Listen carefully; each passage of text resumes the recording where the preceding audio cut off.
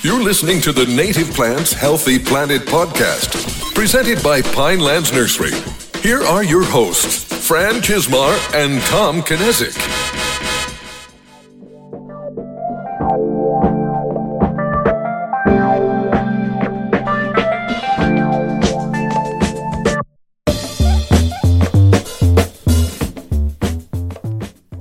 We are excited to be back with a very special episode today. Welcome back to a new episode of the Native Plants Healthy Planet podcast presented by Pinelands Nursery. I am Fran Chismar. And I'm Tom Knezik. And this is a pretty special episode because we've been getting to know some of our listeners and really enjoying that, especially through the Facebook group. And now we're going to introduce everyone to some of our listeners who've been really active in that Facebook group. You know, I'm really excited about this, actually, because the Facebook group has continued to grow. We keep getting more members almost on a daily basis at this point, and the interaction has been, I don't think we've had one issue. When you look at you're right. When you look at other native plant groups, I always see something that makes me cringe a little bit. Nothing has made me cringe. It's probably just not big enough. It's going to happen eventually. That might happen. Yeah. You know, it might happen. I know eventually we might have to step in and go, you know, but we haven't had to do that. So I'm really excited about this. So. But before we get into the bigger discussion, Fran, why don't you tell everyone about your vacation? Yeah, I was on vacation last week. I almost didn't even realize I hadn't taken vacation. I was looking at my vacation time. I was like, oh, I guess I need to take some. It's been such a strange year, and it's in my life. This is the first vacation that I've ever taken that I had no plans. Like I took a week off without going somewhere as a destination. Yeah. So Agatha and I actually did a few day trips. Like I actually took 2 days where I did nothing. One day I stayed in my pajamas the entire day. It was a rain day. So you know, I took one day where I did stuff around the house. But we tried to do some of the destinations that we've talked about on the podcast. So we went to Duke Farms now that they've reopened. And we spent a day there, and it was the first time Agatha and her son had ever been there. And you know, it was wonderful. It was kind of a shame that some of the exhibits were closed, but understandably, like the Orchid House is closed, like, and it's pretty close quarters. There's no way that could be opened. Yeah. But you know, I had never seen the meditation garden, so that was a new. That was a new thing for me, so which was very, very cool. Everyone loved it. We had a great time. We walked the Kinkora Trail for the first time. Yeah, and that's close. We can pretty much almost see it from the office. Like that's how close Kinkora Trail is, and I've never walked it. So that was the first time we'd ever walked the Kinkora Trail, and I loved it. That was absolutely phenomenal. I wasn't expecting that. You know, you see the open areas. I didn't realize the wooded, winding things. And there were things that I've never seen in the wild. Like, I'd never seen partridge pea in the wild. And that was, I know we donated plant material that became a pollinator garden, but that wasn't part of that. So I was just intrigued by some of the native plants that I'd never seen in the wild. So we did that. It was a bunch of really cool, you know, plus we did the beach, you know, we did things like that. So we went to Philly for a day. It was our first dinner.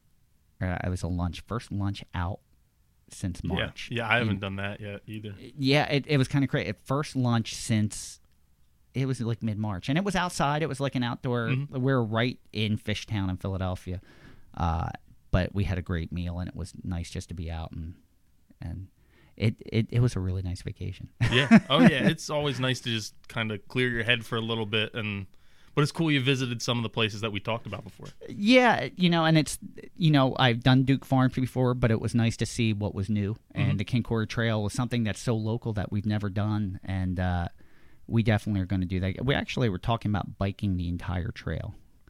Yeah, which I think is over 20 miles. Yeah, because it does start over at Crystal Lake Park, which we've talked about a couple times, and then comes through. And it was actually named after an old.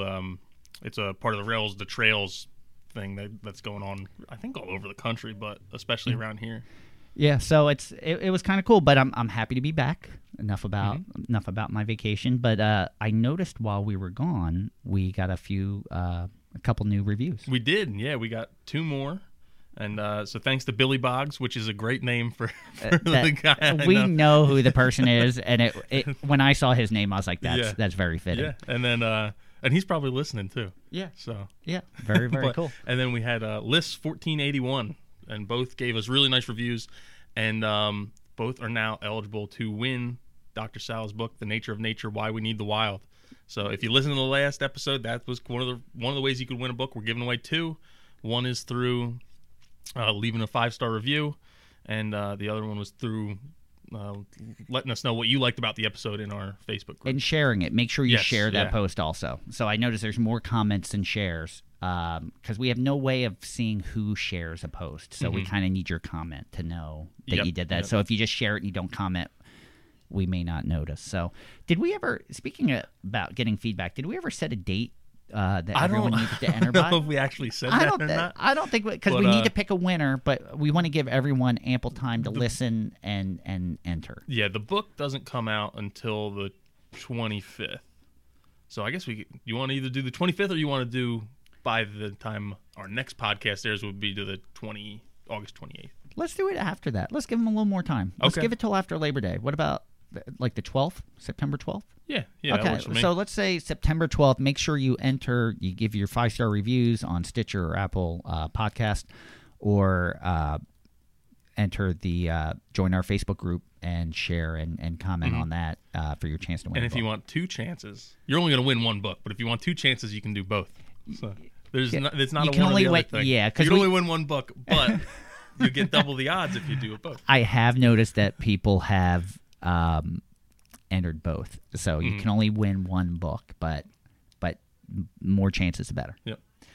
So awesome. So I think we should probably kick into this. Yeah. We should probably start talking about our guests today. Yeah, and we have 4 of our listeners on, and really from diverse backgrounds. You have one person who's actually in the landscaping business, one person who's in the nursery business, and then one from New Jersey, and then one from New Hampshire. Yeah, so we tried to make it a little more diverse. So we're excited to have this conversation because we know some of the people. We know some of the people better than others, and some we don't know at all. So this is really exciting for us because we get to share this experience with everyone. So we're really looking forward to this. So, but we're going to start off with the guy who's in the landscaping industry, who I've heard speak a couple times. And the first time I heard him speak, he was talking a lot about Dr. Doug Tallamy and using natives and how to make your yard better for birds, and a lot of stuff that when I give presentations, I'm saying many of the same things. I'm like, oh, this is someone that I need to meet. So, Rich, why don't you go ahead and give your more of your credentials and explain a little bit about what you do and what got you into organic lawn care. Sure. Yeah, no problem. Tom and Fran, thanks for having me on. I appreciate it. And Thank you for coming. Thanks for the other guys on the and girl on the call here. Appreciate you guys. So what really got me started in this, I sort of fell into it back in the 90s and worked conventionally till I started my business in 93, incorporated in 95. In 2005, we switched from conventional traditional landscaping to sustainable and organic and more of a focus on native plants. Richard, just before you go, can you say the name of your company also? Oh, that would help, I guess. Richard McCoy Horticultural Services. Okay, we're based in Ringgoes, New Jersey, and most of our work is in the Mercer County, Princeton, and we do some work in Somerset and Northern Ocean and Monmouth counties. Which those are all hotspots, and as far as I'm concerned, Yeah. like especially I think of that Ringgoes area. That's a huge. I think a lot more environmentally conscious, like customer base. Yeah, well, there's in Princeton, there's the Sustainable Princeton Group, which I think is really one of the leading municipalities as far as sustainability in New Jersey. I think they're sort of setting the bar for everybody else, which is a great place to work because of the awareness that they bring. It sort of helps us, do what we do and make people aware of the the organic and ecological side of the landscape industry. So yeah, so just touching back on where we got started, it was around 2005 when we switched from traditional to organic and ecological ways of managing landscapes and installing landscapes. And since then, we haven't looked back. We've partnered with NOFA Connecticut, and Tom, like you mentioned, I'm a Doug Talmy, I'm a groupie, and every time I get a chance to see him talk or read his books, I do. And we base our landscape designs based on his work and the number of pollinators that he and the University of Delaware have listed that plants actually call into the landscape. So that his work's been hugely influential on what we do. One thing I feel is really interesting about your business is Tom and I were having the conversation beforehand, was that most of our customers really, and we're wholesale, so we're dealing with municipalities and businesses, that they're doing mostly commercial work. And I can't name very, very many of our customers that are strictly, or not strictly, but that do a large portion of residential. And I find that, I find it shocking that I don't know more, but I love that, there's also people that can't find any, and we wanted to bring to light someone that specializes in that and does that. So how did you make that transition? Like, you were in business for a while before you got there. What kind of sparked you to go in that direction? It's funny, right? My wife and I decided to have kids. Okay. And when that happened, we decided to, around 2000-ish, we started to think about cleaning things up and eating organically. And I had one of my mentors today come onto a property and ask me if he actually is a wholesale organic distributor. Okay. And I don't want to mention his name, without your permission, so I'm not going to do that. No, go ahead. Go ahead. It's fine. It's Barry Draycott. Oh, yeah. Techterra Environmental. Yeah. Mm-hmm. So he walked onto, and he and I have been, known each other for a while before that. So he walked onto a property and he said, "Why don't you do things organically?" And I said, "That never works. It's too expensive. There's no way it would ever work." And then I started digging in a little bit, and I took some classes from, like I mentioned, the folks at NOFA Connecticut. And once I did that, and I realized that the soil biology is alive, and you have to deal with the soil first. And that's when you started talking about right plant, right place, and all those things just sort of started to click. And the organic thing just sort of took on a life of itself. And it's just, it's the way we live now. It's not just a work or landscape philosophy. It's, it's ingrained in my life, and it makes what we do that much more rewarding, because we can transition people's properties from an ecologically negative property to one that's just like loaded with ecology and soil biology and pollinators and all kinds of cool stuff, and that people don't even realize should be there. And once they start to see that, it really sparks their interest. So we just sort of fell into it, but once we fell into it, it just sort of took on a life of itself. But I love that you kind of came to that conclusion on your own, and it led you in that direction. Like, full disclosure for me, and I think I've mentioned this on the podcast, when I came to Pinelands Nursery, it was, without making it sound bad, like, it was a job for me. I was working at Princeton Nurseries. I'd been there about 9 years, and they decided to close the doors. So I was in need of work, and at the time my children were young, and my wife at the time didn't want to move because we had moved for jobs in the past, and we liked where we were at, and we wanted to call it home. And I was fortunate enough that after that conversation, the next day, Don Knezik, who was the president at the time of Pinelands Nursery, called me and asked me to come in. So it was a way for me to stay close to home and with my kids.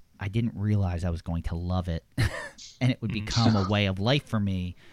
It was totally life-changing for me. So it's kind of funny how I fell into that. And I can't imagine not doing what I do now. And I knew it pretty quickly. I think I wasn't here that long, and I was like, I'm never going back to that. I'm staying here. You'll have to drag me out of here. So I'm kind of glad. I think that's more meaningful when you stumble upon it the way you did. And there's not a day I don't get up and I wish I didn't have to go to work. You know, I absolutely love what I do. And the nice thing about it too, about making that transition, is, you know, we sort of got stuck in that rut of doing things a certain way by the calendar, because that's just the way we did it, and it happens that way, and that's the way we do it, and so on and so forth. Once I realized that you start looking at things differently and solving problems instead of, you know, using a bottle of something to put a Band-Aid on something, and you actually fix the issue, whether it's soil biology or moving a plant from full sun to shade that wants to be in shade, not in full sun. Once you realize those things, it makes things easier. And like you said, I mean, there's no way I would ever turn back. And it's just, you know, the nice thing about coming to work every day is nothing's the same. You know, you're never stuck in a routine. Everything changes, and it's pretty great. I mean, there's no doubt I love what I do. So you know, it's pretty nice when you realize that if you're following the science and the nature of it, you don't have to put a square peg through a round hole. Like everything has a need and a place that's sometimes pretty specific. You know, you can look at the area, see what's growing naturally, and know what belongs there, and that's one of the things that I like about it, for me, dealing with it. Yeah, and that's one of the things we've seen with some architects that we've dealt with where, well, especially on the restoration side of things, but even a little bit on the residential, where they'll actually take an inventory of what's already growing on the site or in that area, or in, I've even heard of instances where they're looking at stuff that grew, it might be 50 miles away, but it's similar conditions, and they say, "Oh, well, this is what's growing here, and this is our plant list for the site we're gonna." And the historical, you know, aspects of it, you know, and coming from, you know, I'm trying to say this politely, coming from the ornamental side of the industry, you don't always see that with architects. It may be, I want this plant, I want them to all look alike. I don't care if no one grows them or if they don't grow here. I want them because this is the look I'm trying to achieve. But where we'll get like, hey, we don't have this plant, it's like, oh, well, what else is a fac wet that can take, you know, this condition? And they're not, you know, just because it's not cardinal flower and it's not red, they're not heartbroken. They just want what's going to survive. They were hoping for that, but if they can get diversity elsewhere, right, they're happy with that. Yeah, well, that's what Doug Talmy says, right, too. It's not plants, you know, you can't just look at plants just from an ornamental value anymore. They have to be looked at from an ecological standpoint. You know, and that's a key right there. So that transition, was that difficult for you? It was, you were heading that way personally. Was it a tough transition customer wise? Did you have customers that were bucking that, or did you have customers that didn't understand, or was it a little easier than what you expected? Yeah, no, it was pretty easy. The most difficult thing was transitioning the lawn care to organic lawn care. Okay. That was the most difficult part. But we had and still do have a great base of clients that are wide open to us trying things on their properties. And because of our clients, I think that's why we're successful at what we do. Because, you know, I'm able to say to somebody, you know, we're going to try this on your property, and if it doesn't work, you know, obviously it doesn't work and we'll fix it. But yeah, our clients have been great all the way through this, and our employees too. I mean, everybody's into it. They've all taken I'm a member of the Rutgers Organic Land Care Working Group, and we have a 4-day certificate course.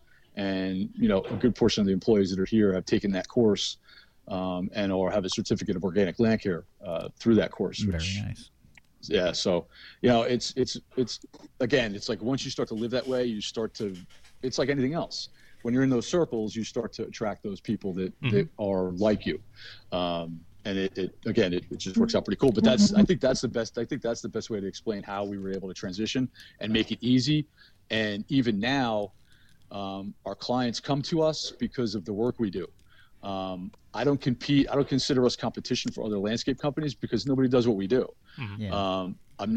I'm not saying that we're the end all be all either. I said, don't get me wrong by that, but there's not a lot of companies, I don't think, like you mentioned, friend, that provide organic lawn care, that provide sustainable solutions for, like rain gardens and permeable walkways and native plants, and do all those things that make a property a holistic system. I don't think there's too many clients. There are too many too many companies that do that. No, and there are people that want that, and we're learning that from our listeners, from our Facebook group. I mean, that's a great group of people that are very knowledgeable and know what they want and want that. And I think that's probably a good transition into some of our other guests because there's the lack of resources like you have, Rich. A lot of them are starting to do it on their own, and one of those people is Roz. So Roz, why don't you tell us how, like, you're kind of in the horticultural industry, and maybe it's a little bit more conventional. What sparked your love with natives? Yeah, introduce yourself first, if you don't mind, and then tell us about that. Okay. Well, my name is Rosalind Doremus. I've been in the horticulture business for many years, more than half of my life. I started at a wholesale nursery and retail when I was 16, and that was Barton Nursery. And I got familiar with many facets of the business, meeting the demands of, construction companies, bigger landscape residential, and then I even dealt with homeowners. And while I always had an immense love for being outdoors and camping and just learning the names of flowers with my mom, I really didn't know too much. So I was kind of learning alongside the retail customers while selling them their plants. I'd be looking them up and, trying to learn what they are and where they were to be planted. And, I worked there for 10 years, and then I took another job at Pleasant Run Nursery in Allentown, and they were more geared towards pollinators and being sustainable and just working with the environment, as opposed to, like Rich says, trying to make things work for you, when really when you work with them, it's just much easier. While I always had a horticultural background, being at Pleasant Run really connected me back to my, natural being as just myself, and the pollinators and hanging out with the butterflies and the birds, and just wanting that to be everywhere and in everybody's yard. Go ahead. I'm sorry. Go ahead. No. I guess, and then I just more recently, left Pleasant Run and have been focusing my energies working with homeowners and just getting them to try and love nature right alongside me. So that's kind of where I am today. It's awesome. I wanted to point out, because you mentioned Pleasant Run, and you mentioned sustainable, and they're part of the Sustainable Business Registry in New Jersey, as are we, as is Richard. Rich, yeah. So I think we're 3 of the 5, either landscape or nursery in New Jersey, that are members. So we're in good company right now. So one of the things that I love about, now Roz also has her own Facebook page where she posts, and you're completely transforming. How big is your property? We have 3 acres here. Okay, and you're completely transforming it, which I love. But I just love how you present it. You're very to me, you're very peaceful and free spirited, and just everything is like all loving. I've never heard you say a bad word or like or it's wow. Just a very I'm trying to think of the word, not generous, but like you're just a very kind soul, and it comes through with all of this. So we love that we're starting to see you transition. You're not completely 100% native, but I see a lot of what you're doing is native. The native draw for me is very simple. It's probably just ingrained in who I am. Not only are the plants beautiful, but they're the right plants for the right spot. We have a heavy clay soil. It could be very, very wet, and the plants that I have back there, the Ilex verticillatas, the clethras, the eupatorium, all the ones that you see on my Facebook page are just the ones that belong there. The milkweeds. I'm not doing anything outside the box. And truthfully, the way we started converting our entire yard to gardens was because my husband Matthew is also in horticulture. He wanted less to mow. He wanted less to mow. We've got a lot of big trees back there. They've got extensive root systems. And, he's mowing them over, and the trees probably aren't happy. But if we create gardens around them, it's less work that he's got to do, So Well, and lawn really ecologically isn't serving as much purpose as what you're doing, which it's nice to see. So, let's introduce the other guest too. So, Skip, would you mind introducing yourself? Yeah, I'm Skip Ernst. Skip, I guess I should say I'm 34. I live in Freehold here. Awesome. I just had my second child, actually. Oh, congratulations! Awesome. Congratulations! Yeah, thank you. So, 12 days old. And Wow. my daughter's going to be. wow, Man, I My daughter's appreciate going to be 3. wow. Next month. So. I appreciate you taking the time out. I Yeah. know how hard it is to have time when you have children that young. So we both really appreciate that. One of the things that why we wanted to have you on is, I guess my question for you is, do you have a background in this field at all? I actually don't have any background at all. I just Wow. I don't know. I just have like a curiosity, and I like to do things myself and do things hands-on. Yeah. Like I was always doing projects with my dad when I was a kid. Okay. All right. So yeah. We are both really impressed just with your knowledge, and you're very. It's not just a knowledge that's spouted out. Like you back everything up, and you have like a good knowledge of even where to find plants, who's doing good things, right plants to use. Even, and what impressed both Tom and I was the other day in our Facebook group, you shared your growing setup, which was extremely impressive. Wow. Especially knowing also that you have 2 young kids. Yeah. And you're maintaining that too. So for those listeners that aren't a member of the Facebook group, can you talk a little bit about what we're discussing with your growing setup and what you're doing on your property? Well, I guess I should tell you a little bit about the property. Okay, I would love that. I moved here in 2015, and we bought the house from some flippers, but before that, the property is basically abandoned for like 10 years. Okay. Wow. So they didn't really touch the yard. It was like a jungle back there. And back then, I literally knew nothing about plants or landscaping or anything. And I thought everything was nice. And then I started just trying to figure out, like, what's this plant? And I was like, oh, this is a cool ground cover. What's that? And it turned out it was like basically a field of garlic mustard. So,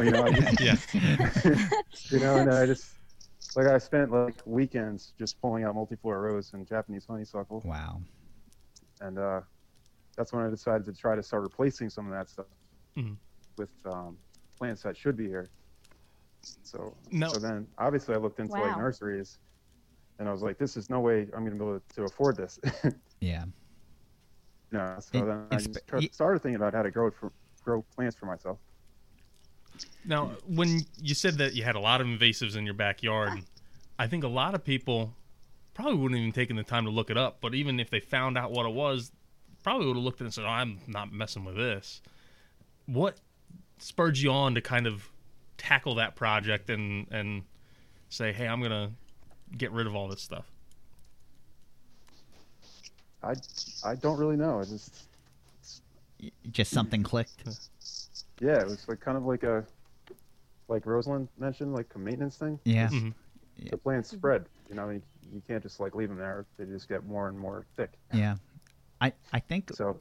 As you mentioned, you're trying to grow some plants yourself. So you shared like your growing setup. So, but you're not just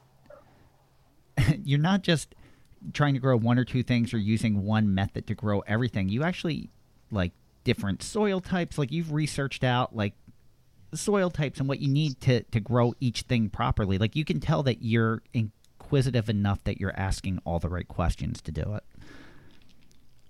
Yeah. So I guess the first thing that I tried was like there's like a website or a Facebook group, Winter Sowing, and you can see that on like like message boards and forums and stuff like that. Okay. So so I tried that, and then I just, I thought I needed more plants, and it'd be easier to transplant things from the plug trays. So I just kind of went with that logic and then built like these cold frame kind of things. And then, I was trying to think about like, I don't really have room inside my house for a big grow area with lights and all that stuff, and that's going to hit my electric bill. And what you're doing, it's kind of silly to use a lot of energy for things I'm not selling and things that nature just grows by itself. So Yeah.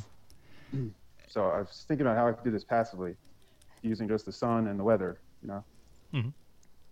So the first thing I tried was, like a cold frame with like row cover fabric over it, so the water could get through. Okay. But that didn't really work well. It kept ripping, and Gotcha. So I just, I don't know. I just kept on that track and just continued experimenting until something that kind of worked. And then I came into like failures, and I just like, thought about why isn't this plant growing? Like, why isn't the soil draining? And then that's where I kind of looked into like, what's wrong with my soil, or what's wrong with the plants, or that kind of thing. And how many plants would you say that you're growing for yourself on a yearly basis? I mean, definitely at least like 50, 100. Okay. Wow. All right. Very nice. Yeah.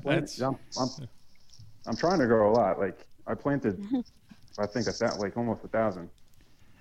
And I love your experimentation too, because you had mentioned you tried sewing certain things together. Correct? Am I correct in that?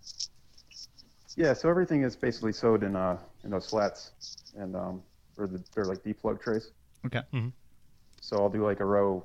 Like I have a row. It's like New England aster, and the one next to that's like zigzag goldenrod, and then there's like New York aster. And so they're all actually together in there all winter long. And it is kind of like a one-size-fits-all approach. The one of them does have like a plastic cover now. Okay. To kind of control the rain a little bit better. All right. Very nice. Yeah. It's funny when that conversation came up in our Facebook group, I actually typed something and then I deleted it because I'm like, it doesn't have to be that complicated. And then I started typing and typing and typing. I'm like, oh no, this is pretty complicated. I'm not gonna go into, because I was thinking, I was like, of how we do things at the nursery, but then, then I started really breaking it down. I was like, we grow a lot of wetland plants, where, we do some upland plants, but we specialize in wetlands. So we do emergence one way, we do wetlands one way. It's basic soil types, but we'll mix the percentages around for this crop and that crop. So it does vary. So like I was generalizing, and then I realized it's really not that general. I should probably just be quiet. And how much of your property do you think that you've converted since you started doing that? Well, I started with that front landscape bed. I posted a couple of pictures on there. Yeah. And I think that's like 750 square feet. Nice. Very nice. Then I have another area that's like 75 square feet by like 4 to 6 feet wide. Okay. That's like mostly shrubs and stuff. And then we put up a fence. Actually, that last line I put up, where I planted it to be a fence, but plants don't really work on our timelines. So, so I put a fence up, and now I'm basically just planting everything all along the entire fence line. And like one of the fence lines is like 114 feet long. Another one's like 200 feet long. Wow. So, wow. Very nice. Very nice. Yeah. I think we should probably introduce James next. And we made him wait because he's already a podcast celebrity. He is. He's our resident podcast celebrity. This isn't his first rodeo. So we're expecting big things here. All right, I'm ready. All right, go ahead. Introduce yourself, James. Sure. My name is James Davis. I do live in New Hampshire now, but I actually grew up in New Jersey. So just like all of you, I'm from the Garden State, or at least spent quite a large portion of my life there.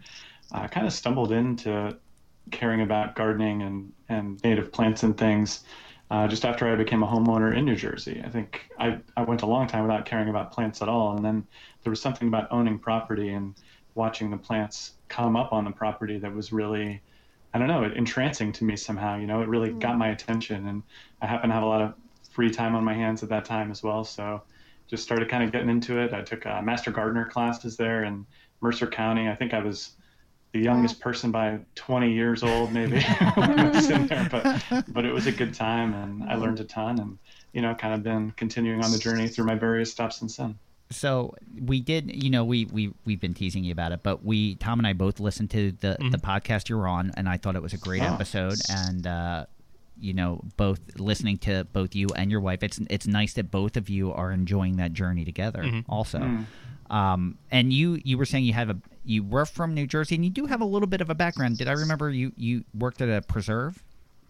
Not exactly. So I ran a summer camp in upstate New York, and that was 850 acres. And, you know, we certainly, by then I was very into, you know, gardening and plants and so forth. And I was just finishing up my master gardener classes when I got there, actually. So, you know, we definitely took a really close look at trying to take an intentional look at that property and figure out what its best use could be. So, you know, we installed a 1 acre organic community garden up there.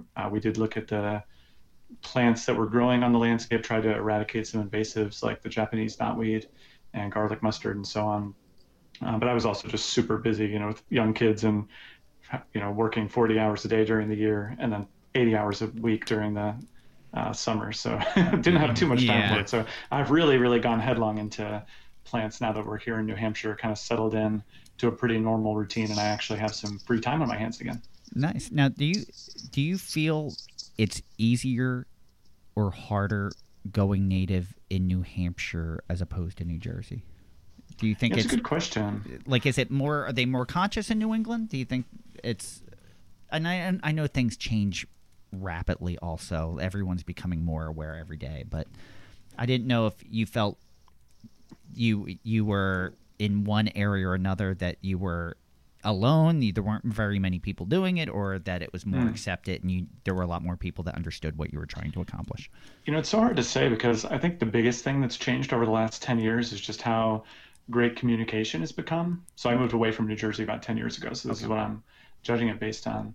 And I think one good kind of measuring stick is what's available at your local nursery. And I think I certainly see up here more native plants than I did at my nurseries in New Jersey when I would go out. But I also wasn't really looking for it back then either. You know, I was just kind of looking for stuff that I thought looked good at the time. And I don't know that you know, like native plants are one of these things where once you kind of tune your lens to see it, you see them more often and you get more interested in it. Yes. Whereas when you're just kind of like, hey, what pretty things can I plant in my yard? Your eyes are just going to be drawn to, first of all, things you recognize from other people's yards, you know, rhododendrons and daylilies and things like that.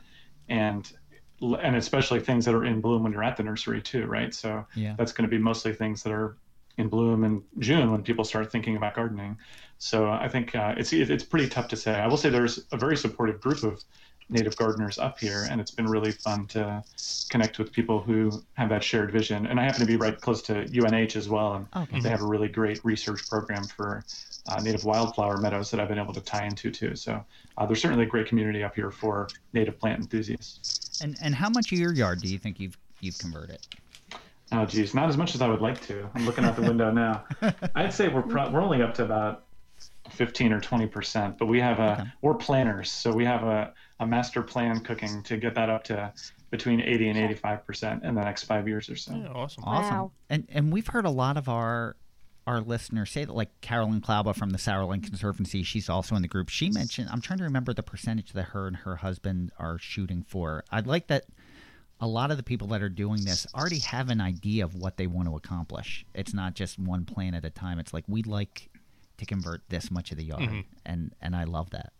One plant at a time is too expensive anyway. You know, like if you want to go buy one plant, it's going to cost you up here, you know, $15 or something like that. So, you know, I've been trying to get better about. That was actually a question I was going to have for you all and Rich as well, which is if you aren't a large scale gardener that's going to put in 700 plants at a time, like if you had any thoughts about economical ways to go about that, because, you know, I do some online ordering, 25 plants here and 50 plants there, but even that will run you eventually. And I know Skip is starting from seed, but I've always been pretty intimidated by that. Just wondering if there were kind of best practices you guys had in mind. You know, it's funny because I was actually going to bring it up when you talked about finding more plant material in garden centers. You know, 10 years ago, 13 years ago, we actually tried to get our material in garden centers, and there's some differences with what we do, and we do smaller sizes, like we're doing 50 cell trays, so there's 50 plugs of one type in a tray, and we don't do any ornamental pruning. There's no ornamental pruning done at all, and we try not to spray, so at certain times of the year things don't look good. Our eupatorium right now, we're shipping based on root health, not what the tops look like. You know, and it's hard to put that material in at least 10 years ago, to put that material in a garden center and for them to have a knowledgeable enough staff with natives to be able to explain that to a customer, especially when you take like a 1 gallon sweet pepper bush from us with no ornamental pruning and put it next to a 3 gallon from another nursery that might be a variety that's been pruned and fertilized. And you know, anyone who doesn't know what they're looking at is going to choose the other one over ours. So it's, you know, I think the awareness is a lot different than it was 10 years ago. And I think it's more feasible now. And we've actually talked with other growers about taking our plants and growing them on to the next size, because not every homeowner is going to want 50 plants of one variety. So I understand. You know, we were going to ask that question to all of you, actually, if you were finding that an obstacle in finding plant material, or an economical way to find plant material. Yeah, Fran, if I could just jump in. Oh, please. So what we do we use a lot of plugs. So when our clients, nobody's got just a tree full of money that they go and shake. So, we have budgets that we have to work within, because, they're not doing the work themselves, but they want to cover large expanses of area. Like I mentioned, we manage turf organically, but I would just as soon get rid of it and manage a smaller portion of turf and incorporate, borders of natives or, meadow or whatever the case is. But it takes time for that to develop. So, you do a combination of, a seed mix, a locally grown seed mix. And, you use plugs, and you use 1 gallon perennials, and you use some shrubs that are in 3 gallons, and you scale it depending upon budget and what their expectations are. Now, one of the great things about using plugs, I think, is that they establish so quickly. And that's a great point. I was actually going to say that part of the reason that we grow plugs is just root to shoot ratio. The smaller the plant, the quicker the transplant. So that planting a plug in March and a quart in March, by the end of the year, is there really that much difference? It's more of an immediate impact than anything. Yeah, and you cover a lot more ground. Exactly. No pun intended. You do. You can cover a lot more space, a lot more effectively and efficiently. Yeah, and then I guess my 2 suggestions with it would be, always look at the end of the year. I'm a big fan of just planting in the fall anyway, because I feel it's not a full year jump, but that next spring you're getting second year growth versus if you plant it in the spring and then you're going to get less flowering, plants are going to be smaller. When the soil warms up a little bit, it seems like those plants start to push out roots a lot sooner than when you traditionally plant. Yeah. So I've always loved planting in the fall. That also times up when a lot of people are trying to get rid of stuff. So places that it's just what happens left over. It's what I'm lucky enough. I live on a nursery, and I kind of get to that time of year. I look at our availability. Oh, we only have 35 plugs of this left. It's not a full flat that we're going to sell. I'm just going to grab them, and I'll take them and use them myself. And the other thing Rich brought up was, I guess, selectively using seeds. Yes. And when we're selling bulk seed and big batches of seed to people, I always say, hey, something like Baptisia australis, what's it? Wild Blue, I always mess that one up. Is it Wild Blue Indigo or Blue Wild Indigo? It's I don't remember which False word it goes indigo or wild blue. False, yeah. So with that, well, if you're gonna try and grow it from seed or put in a seed mix and see it come up, it might be anywhere from like 3 to 10 years before you'll actually see that plant in full bloom. So that's one. It's also an expensive seed. Just buy plugs of that one. Whereas stuff like Black-Eyed Susans and there's tons of stuff that'll come up easily from seed. It all depends on how much chaos you're okay with.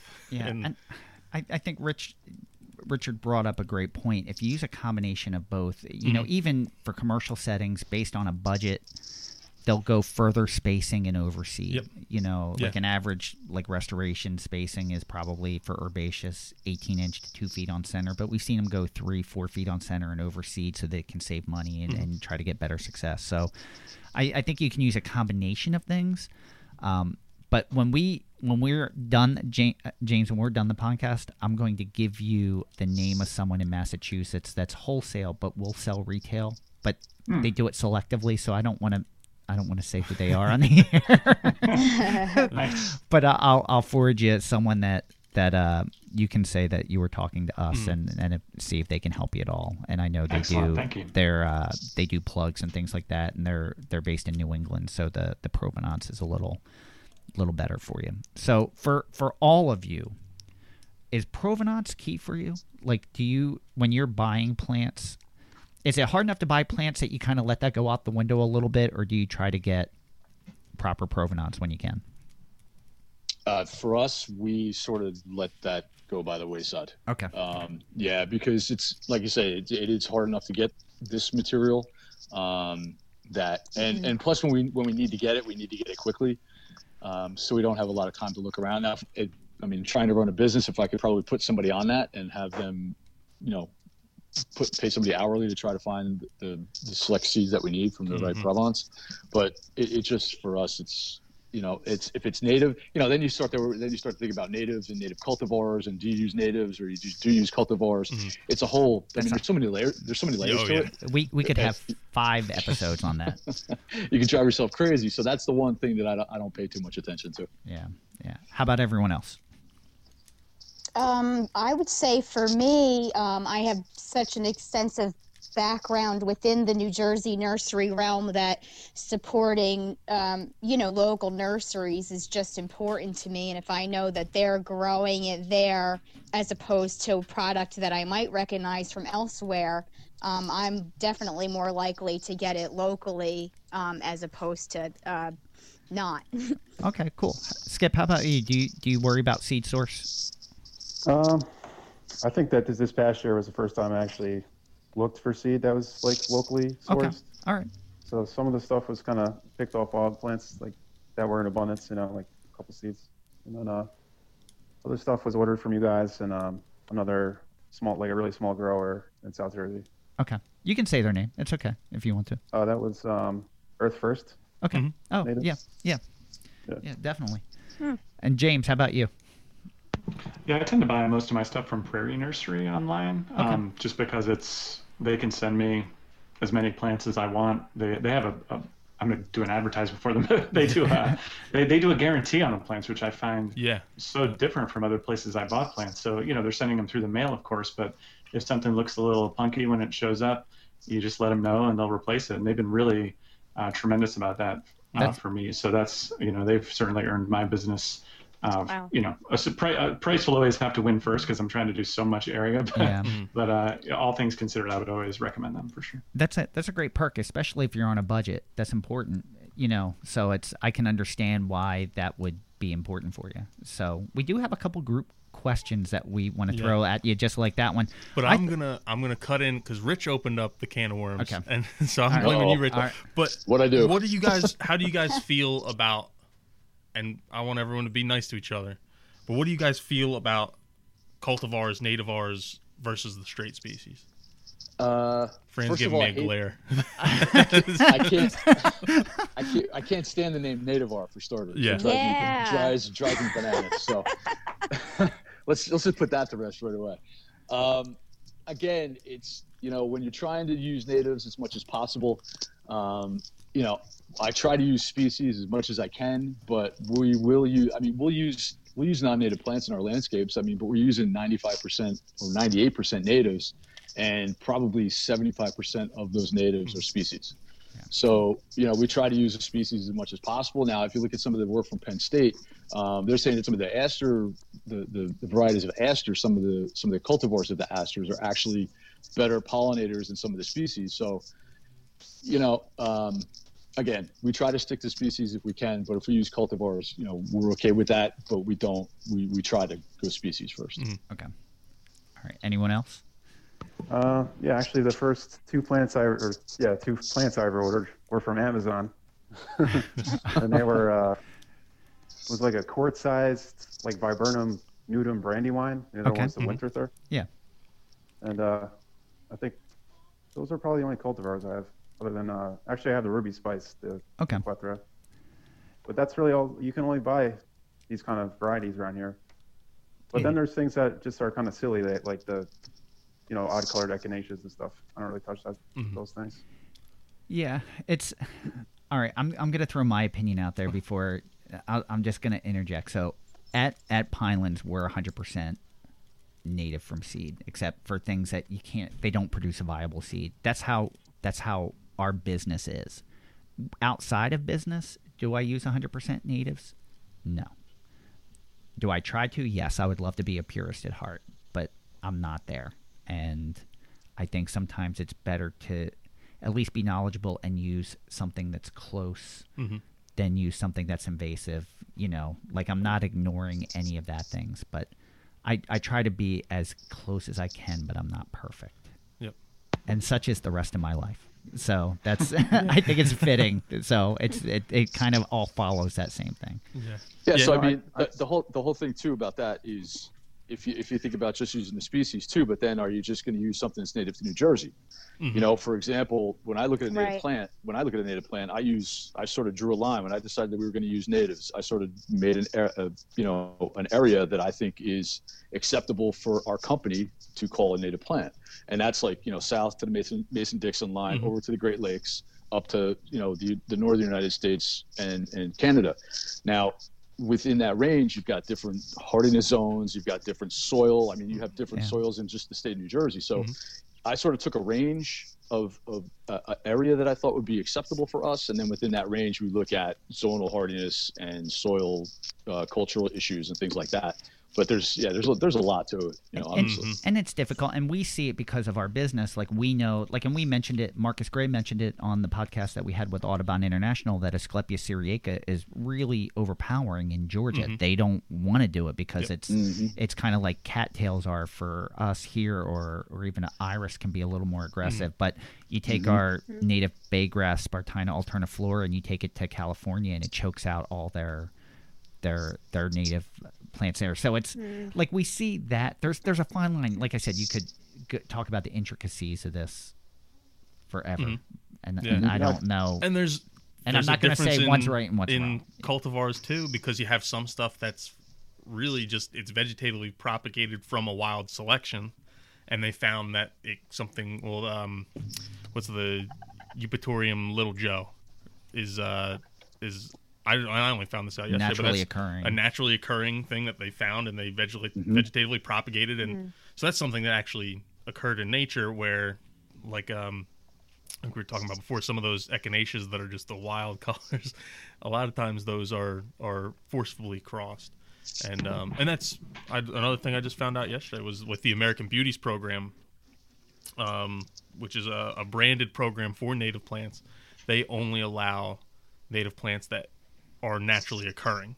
So it's like a Eupatorium Little Joe that qualifies, where some of the other stuff that's forcefully crossed or manipulated is not allowed. I think you have to you have to work what fits for you. Even Benjamin Boat, who plant wise is a purist, he was like, would I love to be 100%? Yeah, but do I have air conditioning? do I use gasoline in a car? Yeah, I do all those things. I'm not going to go without.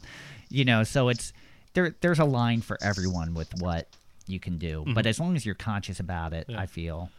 And I think a lot of them, I'm how I garden. I'm definitely a purist, but I think I don't hold everyone else to that standard. Yeah, because I think a lot of people, they serve a purpose, and if that's going to get someone in the door, to using more native plants because they found one that's a little bit different color or there's the right height. Oh, that's even better. But I think over time too. So I will share this. Everyone shared what their properties are like. I will share this. My property, if you were to pull up, you would laugh because there is not a single plant in the front yard of my property. Now, I haven't been in the house that long, and I know I'm moving in the next year. So, and that's why I haven't invested in any of that. But the whole backyard is native and wooded, and there's some really cool naturally occurring things like Canada Mayflower and cinnamon fern, and there's a pipeline that is left unattended that's all soft rush and that I've been trying to seed in and give it some diversity. It's lurid sedge and soft rush and things like that. So it's but I am recently engaged and moving in with my fiance at her property, which had no natives on it except for some cinnamon fern. And we planted a handful of things, and just to see her get excited about it and slowly make that change on her own, because I think initially when I approached it, I don't know that she was as receptive, but now that she sees sweet pepper bush or Virginia sweet spire and what it attracts and things like swamp milkweed and monarchs, it's getting her more excited, and she's more in tune to making more of a change, I guess. So I think that everyone has to start somewhere too. So, sorry, didn't mean to sidetrack there. Oh no, you're fine. But how about James? How about you? With do you have a preference when you're doing it? Yeah, I mean, when I'm buying plants these days, I try to buy only the strict species varieties. But I think it was Rich that said there has been research in various places that cultivated varieties have produced, better outcomes in some ways. So I know up here, Dr. Kathy Neal from UNH, her team researched these different kinds of echinacea to see pollinator activity on, a ton, like 10 or 15 different kinds. And obviously, like the double flowering yellow ones have 0 pollinators on because they don't even produce pollen and nectar. But the Echinacea magnus, for instance, had higher pollinator activity than the species variety, right? So I think it's worth investigating how these plants interact in our own yards. And, I still have some kind of legacy plants from previous owners or things I put in before I kind of changed my mind philosophically about this. And, I know on, for instance, my Husker Red Penstemon gets higher pollinator activity than the straight species one that I planted. And you never know, right? So we're all citizen scientists out here trying to figure this out as we go. And I think it's worth considering all the options, even though now, like I'll err on the side of just trying to get the actual native species just because I like that idea. But I don't know. I wouldn't rule out science producing cool things that can contribute positively to the environment as well. No, and it's fun to see the interactions. Like we keep talking about Doug Tallamy. I always think of Dr. Dick Leidy at University of Delaware too. Back in the 80s and 90s, he had on his property like a stream that went through the property, and one side was all natives and one side was all cultivars, so that you could see the difference in the interaction between the two. And he was on the and he's a colleague of Doug Tallamy, so the two of those kind of there was a grad student at University of Delaware a couple years ago, Owen Cass, and I don't know what happened to him. Oh, I do a little bit. I guess he was working on the he was helping out Mount Cuba with their trial gardens on, I think specifically Monarda fistulosa. I guess he had some kind of illness and he had to end up, I think he withdrew from school for a little bit, and I don't know if he ever finished the study. Maybe he listens and then he can let us know. That would be awesome.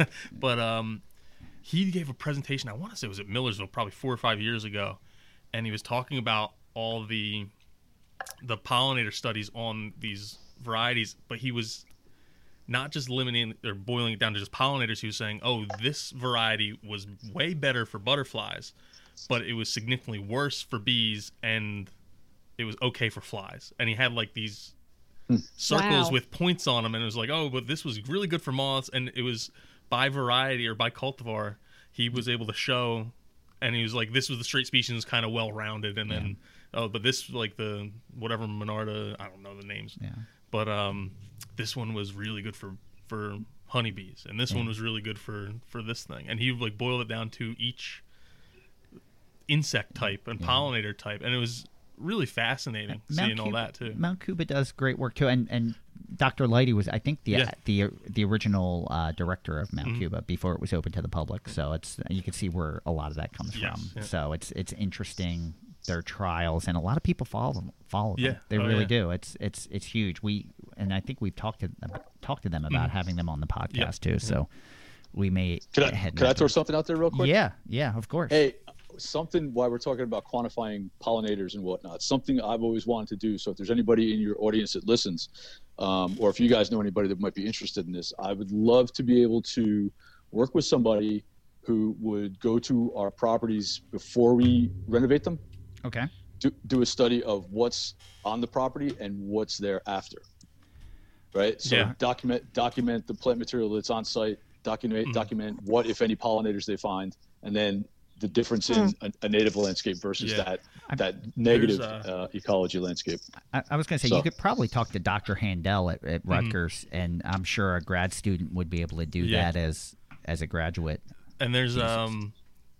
Blaine Rothhauser does his Oh. moth studies. Yeah. So this is going to take us way off track, but this is pretty cool. And I might have even brought it up at one time before. Blaine is with GZA. GZA Environmental, yeah. So he actually, I think he's trying to get it approved by the DP. So it's actually a measurable metric that they'll use to assess site and site rehabilitation.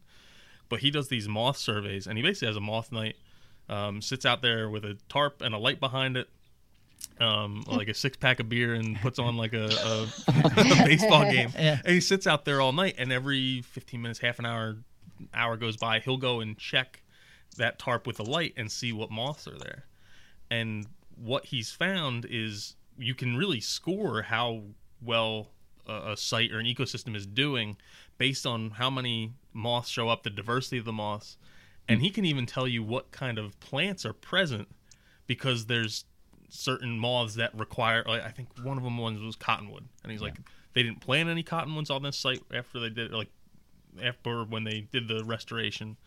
But there has to be a cottonwood somewhere nearby, because this is a moth that only it requires cottonwood to be alive. Yeah. So if this moth here, there's a cottonwood somewhere around here. And really fascinating studies. He's talked about it with me a couple times, and you can see the charts, and he's like, oh, this was before they started. This is when they were like a quarter way through, halfway through, 3/4 of the way through, and all the way through. And it's just like a straight line up going to the moon with how much better it's getting over time.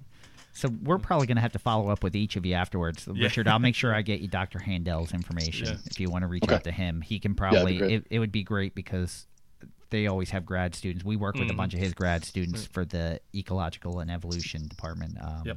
on projects. So I'm sure that would, I think that would be a great pairing. Yep. Probably. Stay tuned for more of the Native Plants Healthy Planet podcast, presented by Pinelands Nursery. Hey everyone, this is Fran, And Tom? and we're about halfway through the episode right now. Yeah, So this is a long one. this is the intermission. So yeah, if you guys want to take a little break, you're tired of hearing our voices, we advise that you maybe take a little pause right now, Now's and time. then you can come back and join us when you're ready. All right, everyone, stop. Native Plants Healthy Planet podcast. Don't forget to like, share, and follow us on social. All right, welcome back. Yeah, you actually came back. You I'm weren't tired glad you came back for the second half of this. So let's get right back into it. It is part 2 of our Meet Our Listeners episode. Yeah, enjoy. Welcome back to the Native Plants Healthy Planet podcast, presented by Pinelands Nursery. This is another group question. What you've all made the conscious decision to go native. What is the most difficult part of that for all of you in doing that? And we may have touched on some of this stuff. It may be finding material. It could be just the cost of it. But what would you say the most difficult part of it is? I know when we talked to Benjamin Vogt, it was the perception of his neighbors. I think it wasn't what he was doing. It was what everyone else thought of him for doing it, because he was in an area that totally didn't appreciate that. So just curious what the biggest obstacle is for each of you. I guess something that we have a hard time with here, and Matthew and I were trying to come up with answers to this question, because there truthfully haven't been too many issues in going native or wanting that to be here. But I guess weeds is our biggest issue here, and how to treat them. I mean, we spend hours, hand weeding, and that's just really our biggest issue. But in wanting to be more native, our garden looks more natural. And we're kind of okay with the weeds. So there really hasn't been too many issues here on our end. We hear that a lot, actually. Weeds, and that's a good question. I don't know if Richard, if you have a advice for that. Well, yeah. I mean, you need to plant densely. That's another reason why I like to use plugs, because you can put them close together. And obviously, what you need to be careful of is what your companion plants are. Like if you put a Physostegia, two different cultures, but if you put Physostegia next to Tiarella, the Physostegia is just going to eat it up. So, you have to be careful what you're planting together. But when you plant plants and plant them tightly together, then they're going to grow homogeneously and work together. You're going to cover that ground.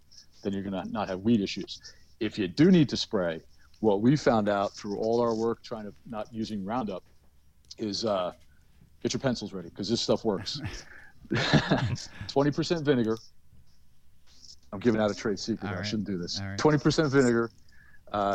This goes in a 3-gallon backpack sprayer. Straight vinegar, no water. 2 ounces of yucca extract. 2 ounces of orange oil. And what we're going to, I learned from Mike Nadeau from Connecticut just recently that what he puts in his vinegar solution is salt flour. And that helps the vinegar and the acids and everything else sort of translocate to the roots, and it actually starts to kill the roots a little bit. So I have some of that ordered, and we're going to be throwing that in our mix probably next week to see how that works. But that's worked for us as good as any glyphosate product that we've used. So you really are giving trade secrets out. That is stellar information. Yeah. Did you develop that on your own? How many people listen to this? Quite a few. Just us, right? Quite a few. Just us, right? Like 3, 4, like that. Well, that's the thing. That's the thing about when you start doing things, and like this conversation we're having. It's really, people are really open to talking. Yeah. Which is one of the reasons why I never really got involved in any of the trade associations in New Jersey. Now, the NJNLA and NJLCA have come a long way, and I love working with them, and I love talking with them and speaking to the people that are members of their associations. But I'm not going to go off on that tangent, but the great thing about doing things organically and meeting people that do things organically and sustainably and ecologically is we talk about it, and we're open about it, and we share things, because there's a handful of contractors in the state of New Jersey that we always go back and forth. So, for example, the vinegar, I started using 20%, and that wasn't working well, so we started using 40%. I talked to another contractor; he started using some orange oil, and then we used yucca extract, and then so you just start throwing things back and forth, and everybody's trying something new, and eventually you land on something that really works.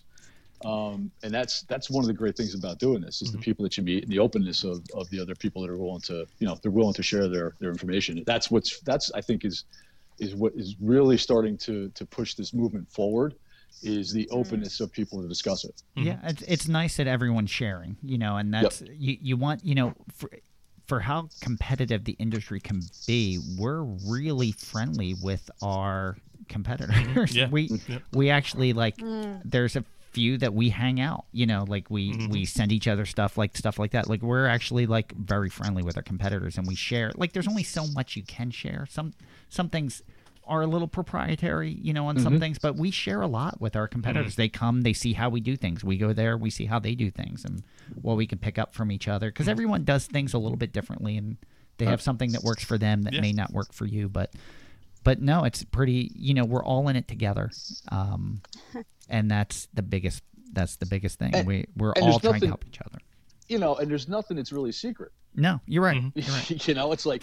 If you're putting down, let's say you're putting down pavers, if you're going to be 5 or 10% different than the other contractor, nobody's doing anything unless of course they're skipping steps and just putting down dust and putting the pavers on top and not putting the base down. Yeah. But everybody knows what everybody's doing, there really are no secrets. So why keep it bottled up? You know, I mean, I don't see any point to it. That's why I like to do my talks. That's why I love to present, because I love to talk about what we do. And by doing that, I hope that, you know, it sparks somebody and somebody else to make them sort of take that path that we're starting to take, you know. One of the things that we've learned, that even if you know how someone's doing something, it doesn't mean you can do it either. Because we've had, you know, there's a couple things that we specialize in, and we have competitors that have things that they specialize in. We've shown them how we do it. They've shown us how they do it. We can't replicate each other's success. So it's, you know, it's just how it is sometimes. And I'll even throw on top of there that, oh man, I just lost everything I was thinking about. That's all right. Yeah. Well, you know, give yourself a second. We can ask Skip or James if they have what your biggest obstacles are. Yeah, mine would actually probably be weeds as well. Okay. All right. Good. And, then we're touching on availability. Yeah. Okay.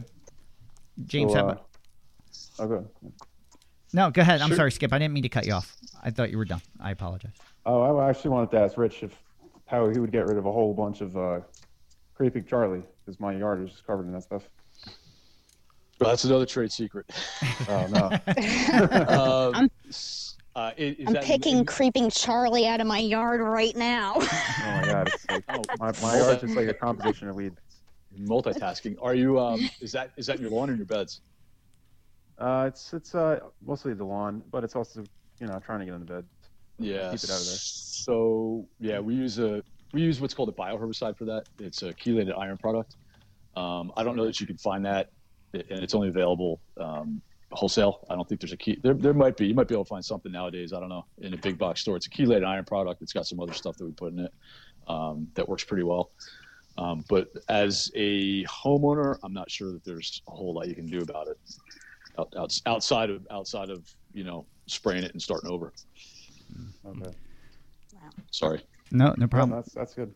James, how about you? Sorry. Sure, I'll jump in. Yeah, the thing I struggle with sometimes, and Skip kind of alluded to this earlier, which is when you're growing these plants that you don't find in nurseries, getting information online about how they should be grown is actually pretty difficult. So, you know, like your nursery, the person who works in my local nursery can tell me all about the best conditions for, you know, echinacea, let's say, or rudbeckia, things like that. But when it comes to the bone sets or the great blue lobelia or things like that, there's no one that's like around here that I can say, hey, what exactly do they mean when they say, you know, moist to medium soil for this plant, right? So when it comes to growing these natives that you just don't see in gardening centers, and then they also aren't spoken about much online, what's the best path for learning how to grow those? Or is it a simple trial and error, or is there good rules of thumb that you try to follow? You know, I think a lot of that is trial and error. You know, it's sometimes it's, you know, for us to learn how to grow low bush blueberry from seed took a long time, and it's a lot of trying different things and figuring it out. And with propagators, you know, because so much of it's their livelihood, once they figure it out, they're not necessarily always willing to share because they figured something out that's going to be their livelihood. But are any of you familiar with wetland indicator statuses? No. Okay. Not so much, no. So some yes, some no. So wetland indicator status, I believe it was the USDA, was sanctioned by U.S. Fish and Wildlife. I may be reversing those, but to go out and basically catalog wetland plants and the percentage of their occurrence naturally in wetlands. So every native plant, if it's a wetland plant or even if it's an upland plant, has a classification, and it goes from upland to obligate. From upland to obligate, but it's like facultative up. Yeah, it's upland, facultative, wetland, or no, obligate. So, and each one of those is a percentage. So if it's an obligate, 99% of the times it's found in wetlands. If it's a facultative wetland, I think it's 66 to 99. Yeah. So if you know the wetland indicator status, it's going to give you kind of a key of what type of environment they want. So if it's found in wetlands 99% of the time, it likes more of a mucky soil. It likes to be saturated. You know, if it's a facultative, which means 33 to 66% of the time, it could be dry, it could be wet. They're probably the easier ones for you to grow because they take a range of conditions. You know, an upland, like a little blue stem, needs to be dry. You know, that they're found in sandy soil with low nutrients or no nutrients, so you don't have to over fertilize them. They get deep rooted because they're looking for soil, so they just need to be wet, but not overly wet. Like they need to be dry, but they need to. It doesn't mean they like no water. So just knowing that will help you pick out a little of those conditions of how to grow those plants. I don't know if I helped you with that at all, but you figure upland plants are grown where it's dry with a drier soil, so maybe more sand, better drainage. Wetland plants are heavier soils that like it more wet. So that might help. Where would you look to find that status? You just look it up on like plants.usda.gov or something like that? That's it. And it will actually give you the wetland indicator status per region. So you pick your region because certain plants can be a different wetland status based on the region. In the Northeast, they might be facultative. In the Mid-Atlantic, they might be facultative wet. They don't usually swing too wildly, but they will change from region to region. Yeah. So. All right, that's a good tip. So Can I touch on something there? There you go. So every native plant has a wetland indicator status, unless you may look something up and it's going to say NI, which basically means it's never ever found in a wetland. Like an upland plant, still 1% of the time could be found in a wetland, but an NI just means it's not a wetland plant. It's always in an upland, like 100% of the time. So that at least will help you map out, especially when you're planting too. If you know the wetland indicator status and you have a dry bed, but you're looking at something that's an obligate, you know, it may not be the best choice. You know, so it will help you have better success with your planting as well as your growing. Yeah. So, how's that? Great. Wow, I was pretty good. I Yeah. actually sounded like I knew something. Woo! You guys are making me look good. You're throwing me softballs. So I remember what I was going to say before, and right, it was in regards to Rich when you were saying giving away trade secrets and all that. One of the things I've found is this space is so small, and I think there's a lot more people who are interested in it from a consumer perspective than there is people who have the product to actually sell. And I think every person who kind of hops on that train and becomes another producer in a sense, or joins another landscaper, says, hey, I'm going to do organic lawn care too, it just makes that exposure of this industry even bigger. And yeah, you have competition, but the pie got so much bigger by their entry that your business is going to grow too. Yeah, you know, we know that the listeners of this podcast are novices, homeowners, and competitors and customers. It runs the whole range. Like Richard is a customer of ours, and I don't think too many homeowners know about Richard, and what he does should be known, and hopefully this gets him more business. But all of you talking about some of your concerns, we have listeners that are garden centers, and if they know, hey, there's an opportunity for us to meet this market and there's people willing, we're hoping this will help change things. Yeah, and that's an interesting. That's something that that is a huge. I think there's a big. I'm not quite sure how to put it.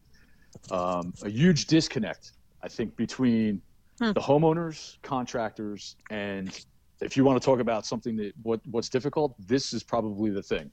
The disconnect between contractors who don't know what organic or ecological is, homeowners who don't know what organic ecological is, garden centers, retail, wholesale that don't sell native or cater anything organic. Like you want something for your lawn that's going to take care of Creeping Charlie. There's nothing there that you can get. And I think that's probably one of the biggest things that, I talked about how things are moving forward. Yeah. That's probably one of the biggest things that is keeping it back is nobody really knows what, from a contractor standpoint, nobody really knows what we do. Yeah, it's organic, but what's organic? I mean, that term has been so muddied up. Yeah. That's why I actually, the term organic land care, I prefer the term ecological land care because it's more of an ecological approach, and the organic part of it is the application side. So it just gets so much, and I think there's a big disconnect there. And at some point, that has to sort of meld together, I think, in order for this to really start to move at any pace. And we're hoping to bridge that disconnect. Like I actually understand the garden center situation. Garden centers not what they were 30 years ago. There were, but not quite the same. Like when you have like big chain stores, where the nurseries actually go in a lot of times and actually maintain their stock in that chain store because they don't get paid until they scan it at the register. So if a nursery's putting plant material into a big chain, they're not getting paid until someone actually buys it. So they're maintaining it themselves. So garden centers can't compete with that. And plus the prices, so their staffs aren't as big. It's hard for them to have someone knowledgeable in every aspect. But it does open the niche for someone to specialize in only that and fill that need. And we see that, like, why can't I think of, like, Toadshade what's Jared? Where's Jared? Wild Ridge. Wild Ridge. And then Earth First, which was brought up before. You know, which are all great outlets for people that don't know about them. And I love all these native plant groups on Facebook where people are sharing this information to say, hey, if you're in this area, go here. They'll help you. And all of you, the part of the reason that we started with the four of you is that you're all very vocal on the Facebook group and in a good way and share information and welcome everyone, which I appreciate. And then between the four of you, you cover a vast, like a very vast segment portion of the segment. Yeah. So I do want to ask the next question. Wow, I'm really rambling today. I'm sorry. For all of you, and I'd like you to each answer this. If you had to give a tip to any of our listeners that would like to go native on their properties, what's the one tip you would give everyone to start out with? Or just something that was hard, took a long time for you to learn, and you'd like to share that information. Anything like that. If you could give any person that came up to you and said, hey, I'm thinking about doing this at my house, what would you tell them? I could very easily say that go slow. Okay. Because where if you have a lot of property like Roz, you got 3 acres and I heard 2 acres, and you have a lot of property out there. If you're a novice and you just start tearing things up, you're going to end up, nature does not like a vacuum. And once you start to pull things out, it's going to find stuff to go in it, and it may not be what you want. So and that's the same with organic turf too. It's the same thing. You have to take your time and understand what you're doing, and you need to be thought out. You can't just go ripping stuff out just for the sake of ripping it out. I think you need to have a plan. I think that's probably the most important thing. Richard, that's a very good point. Invasives love disturbance, and once you start that disturbance, that's just opening that up. So great point. Thank you. Roz, how about you? You want to go next?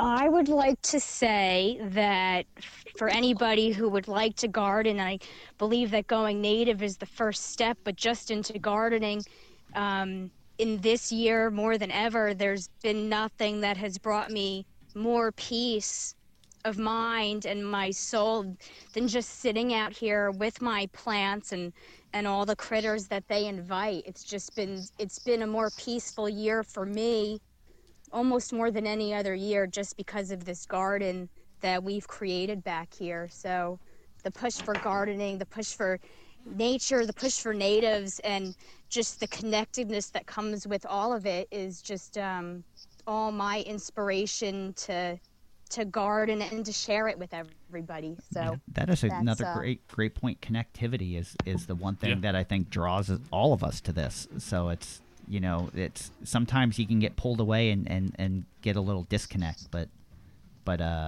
once you have this year has definitely brought me closer, my connection closer with nature. Definitely, that's how we've spent most of our summer. Skip, you want to go? Oh yeah, so I would just say to figure out your site conditions, like what wants to grow there. Okay. So one way that I would do that, like, is just Google like soil jar test. You just take like a soil sample and shake it up in a jar of water, and it settles out into layers. You can tell what kind of soil you have. Yeah. Like sand, loam, and clay. And then I found this app called Rockd, ROCKD. Okay. And it has like the geology of your area. Right, so I can go to a park 2 miles away and look around and say, these plants grow here. But when I look at this map, actually that park is all sand. And my house has like a huge clay formation under it. So those sand plants are not going to like my clay. So you can kind of look at that. It's a pretty easy thing to do. I do. Skip, I swear, just talking to you, I think you'd have a background in this industry. Yeah. Maybe you missed your calling.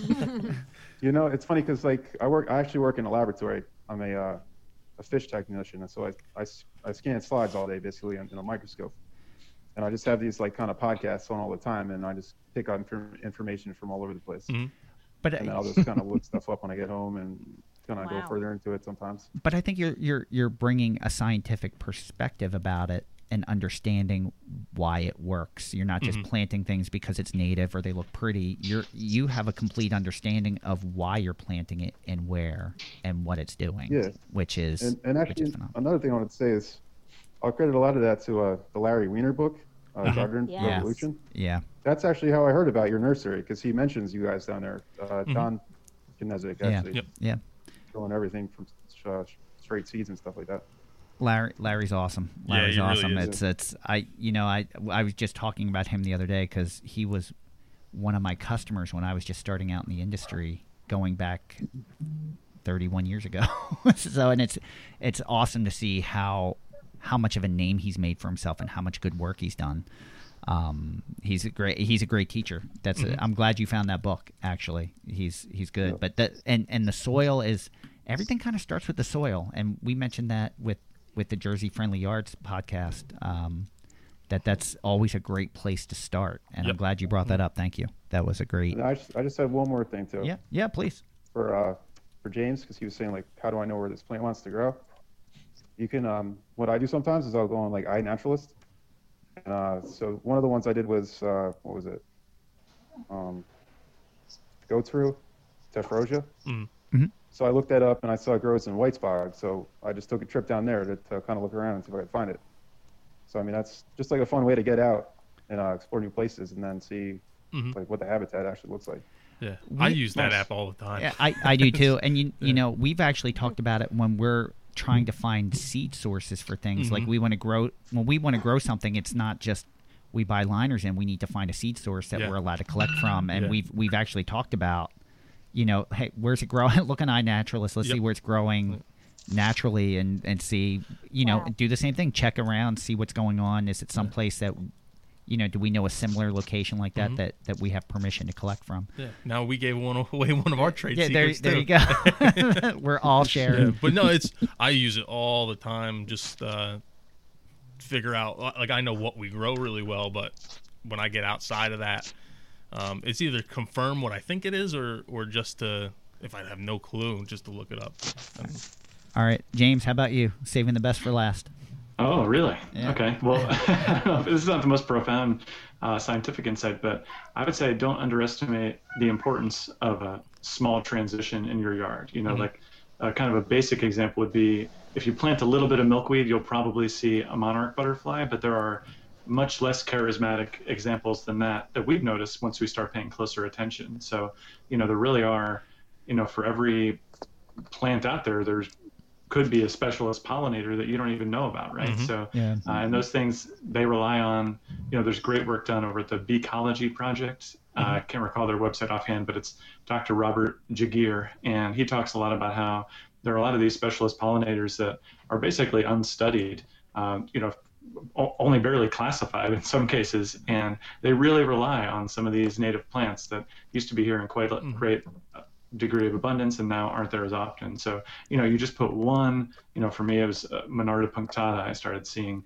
these, you know, odd wasps that I had never seen before, and it turned out that they were specialist pollinators on those plants, or you know, the common bonesets, or these plants that you don't see as often in the nurseries but that have great value. And you don't need to plant 2 acres to provide serious ecological value. So don't be afraid to start small. That's my big advice. No, that's all. And you make a good point too. It is. I kind of relate it to those pictures that just look like jumble, but when you stare at it, the image behind it comes into focus, and it really is like that. There's a lot going on that you tend not to see until you're in tune with it. And sometimes it takes different things to get people in tune with it, and sometimes you just have to start small.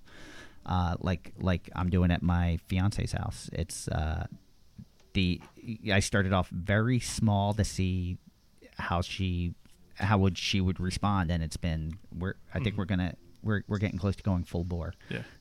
So and just I have that Beecology website actually pulled up on my computer right now, and it's www.beecology.wpi.edu. Awesome. Awesome, James. Thank you. So we always end this. I got to tell you guys, before we called you, we were saying that we'd be happy if we got like 45 minutes. So we're about an hour and a half. We said we'd let you ask us questions. So does everyone have time for us? Yeah. Do you still have time? Because we typically ask what your native plants are, what your favorite native plants are, and if you have questions for us. So. I'd love that. Anyone have to go? No. Not yet. All right. We're good. All right. So, do you have questions for us? What are I think we're pretty accessible for the most part during the Facebook group anyway, but is there anything specifically that you'd like to ask us? Well, geez, I already asked a couple of questions, so I'll defer here. All right. But All right. I can come up with something if they. No, if there's Well, out of curiosity, how far does Pinelands get to travel in their seed collections? we stay pretty local, to be honest. It's almost all in New Jersey now. We do have a former employee. We had a nursery in Virginia at one point. We had a former employee that does collect some Virginia seed for us. We have a location up in New York State in the Adirondacks, and we do some collection up there. But it's kind of minuscule compared to our collection efforts in New Jersey. I would say most of it's within 25 miles, except for Spartina alterniflora. We collect from multiple locations because we typically want to send, when we're sending plants to these salt marsh restorations, we want to have the closest plants from as close of a sea, or typically we want it from the same waterway. Yeah. So if you're in New York City and you're getting smooth cordgrass from us, we're going to give you the northern New Jersey seed source. If you're in Maryland, we're going to give you the southern New Jersey seed source. But our customer base, we're really only shipping from Boston to Washington, D.C. Yeah. And it's along the coast. Like, we're not going much further west than Philadelphia or like those surrounding, like it's Montgomery, Delaware County, Chester County. Like, not saying that we don't ever ship outside of those areas, but once you get further west than that, it's a different, you're going from coastal plain to Piedmont or coastal plain to Appalachian, and it's a different plant mix. We tend to do, even within our range, all of our competitors, we all have different niches. So we specialize in wetland and salt marsh, but we don't do a lot of wooded wetland or wooded perennials or a lot of upland. We have some, but like there's nurseries that specialize in wooded perennials or shaded perennials or upland. So it's really like a different, we have our niche, which is basically outer coastal plain and inner coastal plain, and that's not saying that there's no crossover. There is, but we don't ship, and because it's from seed, that provenance really, like some of that you're stretching the boundaries a little bit, but we don't ship as far as you would think. I know some landscape architects get lead points for purchasing plants within a certain range of the job site. Are they by any chance speccing provenance for their seeds and their plants and saying that it must be from this area? I mean, it's depending on the area, and it's difficult, especially when a salt marsh project could require 500,000 plugs. And not everyone can handle that. But we get, most of the time, it's like a 50-mile to 100-mile range. The seed had to have been collected from the site that's being restored. In some areas where it's harder, we've seen it go up to 200 miles. Yeah. Like 250 And we've seen miles. some designers try and keep it even closer, but usually it's not practical to keep it much closer than that. It's one of the funny things is, and I'll share this behind the scenes. So New Jersey was trying, I don't know if they still are. Tom, you're involved in this. Still are. Can I bring this up? The legislation about native plants. What legislation about native plants? No, I don't even remember. Where it was, they wanted, if you're buying native plants, and it was for a job in New Jersey. They had to have been grown in New Jersey. Oh, yeah. And we were actually getting involved saying that's really not the point. You're missing the point. Like, it's not where they're grown, because someone could take seed from California, ship it to New Jersey, and grow it there, and you're really not ecologically serving the purpose. It shouldn't be grown in New Jersey. It should be... they want to create like a Jersey Natives program, how they're similar to like Jersey Fresh and those kind of things. Yeah. And I guess Jersey grown for nurseries, they want to do Jersey Natives. And I think it was actually the legislator just misspoke a little bit when he said that, because if you actually look at the legislation behind it, it doesn't really mention being grown in New Jersey as much as being native in New Jersey, but it also doesn't really mention where the seed came from as well. Yeah. But yeah, that was a big thing, and Fran did a great video on it. That's a lot of plants, while they might be native to New Jersey, well, they're also native in Florida and a lot of other areas. Sometimes that doesn't work as well in a planting when you bring stuff up or bring stuff down to certain areas. Well, we mentioned wetland indicator status. Something that's an obligate in New Jersey may only be a facultative in the Midwest, and can't handle those same conditions. So it's, although I was debunked because I said salt marsh in Nebraska, and who knew that there's salt marshes in Nebraska? I had no idea. But no, and that's another really sticky subject where I've seen when it comes to seed source, I've seen people get so they want to have it like down to the county level where it needs to be local to county, and then you have other signs that say, hey, it's even smaller than that. It's like individual populations. That population might only occupy 100-yard space, and so it really doesn't matter because you can never get that local. I'll give a perfect example. Richard, the organization that you brought up in Princeton at the beginning of the podcast, what was the organization you brought up? Are you there? It wasn't the Sustainable Princeton, was it? I think Sustainable Princeton. Yeah, it was. Yeah, the Sustainable Princeton, they don't typically buy that many plants from us because they want it closer. They want the provenance closer than what we have, because a lot of times we're southern Burlington County, so they were like, nah, not really what we're looking for. So it's, and you think Princeton's a 25-minute car ride from us, and it's not close enough for them. So any other questions for us? Did we ramble too long? Did we lose everyone? Ross was the only one that answered. How hard is it for you guys to bring on like new species? Like, say you want to bring on a new species. Do you have to work with like the state and like a botanist to go collect that, or you just kind of have like a avenue you already? It depends. It depends. The state doesn't really allow us to collect seed on their lands. They don't. There are conditions where you can apply for permits and things like that, but they don't want.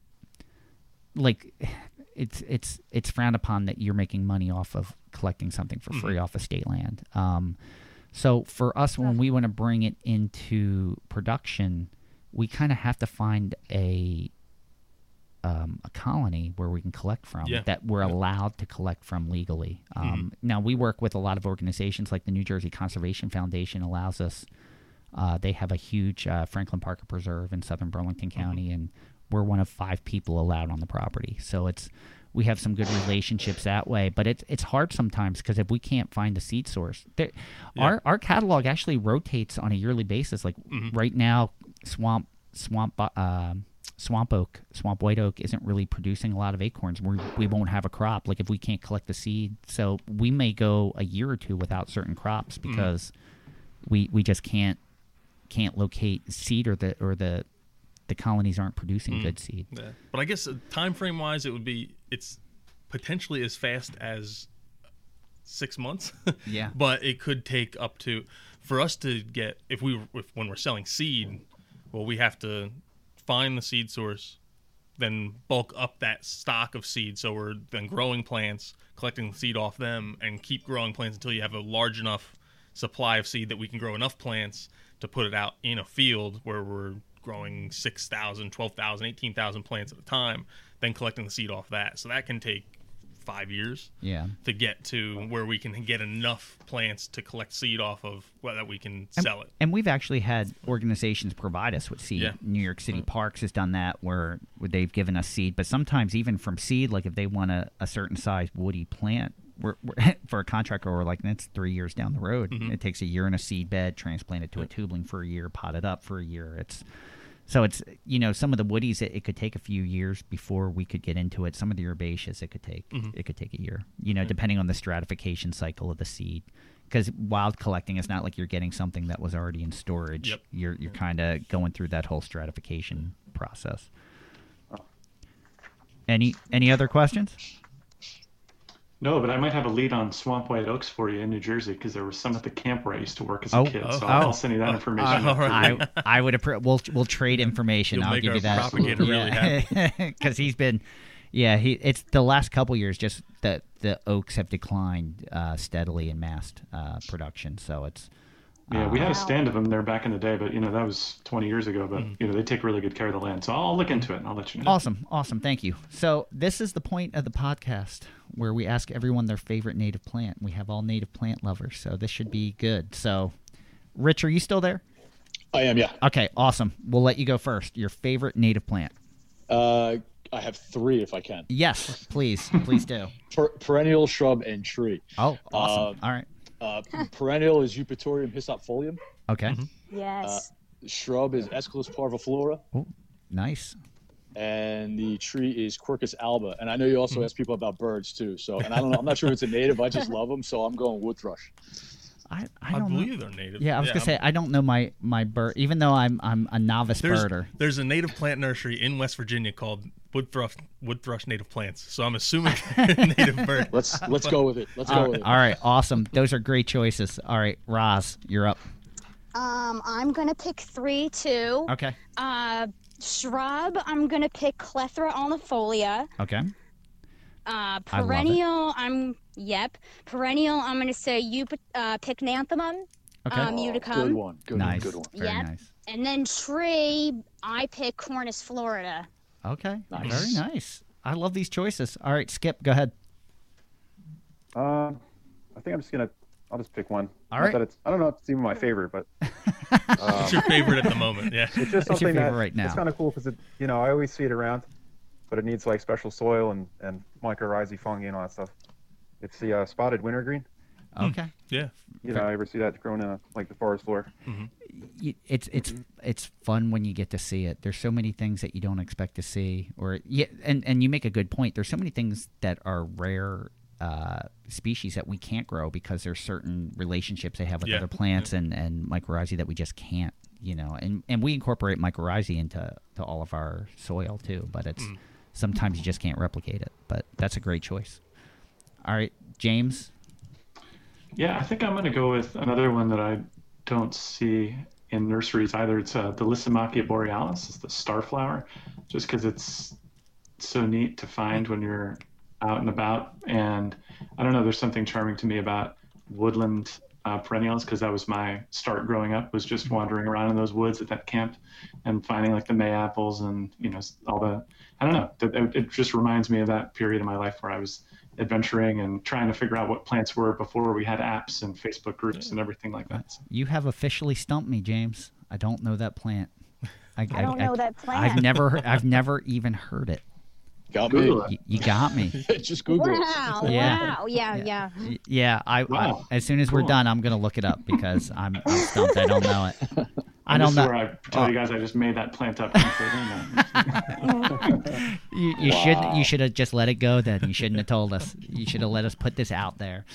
All right, Guy's got blood in his veins. Ice in his veins. He got ice in his veins. Do we have time for a final thought? Do you Yeah, think? why not? All right. So we typically end with a final thought, and we're gonna let everyone go, and you can talk about anything you want to. We give you the floor for a couple minutes if you want to summarize. If there's anything that you'd like to add that we didn't talk about, now is your time, or forever hold your peace. Richard, please. Great. So again, I appreciate you guys, and I appreciate the other people on the call here too. This has been really great. Had a lot of fun. I could, if it's possible, just mention the working group, the Rutgers Organic Land Care Working Group, and our Best Management Practices Manual. All right. Awesome. In our 4-day online course. You could just Google Rutgers Organic Land Care, and you'll find that. And I'm just going to throw out our website, McCoyFineGardens.com. and also our blog, #EcologyMatters. The one other association is the Organic Landscape Association. It's a national association, and I know how before we were sort of talking about how we're trying to get people and groups to come together.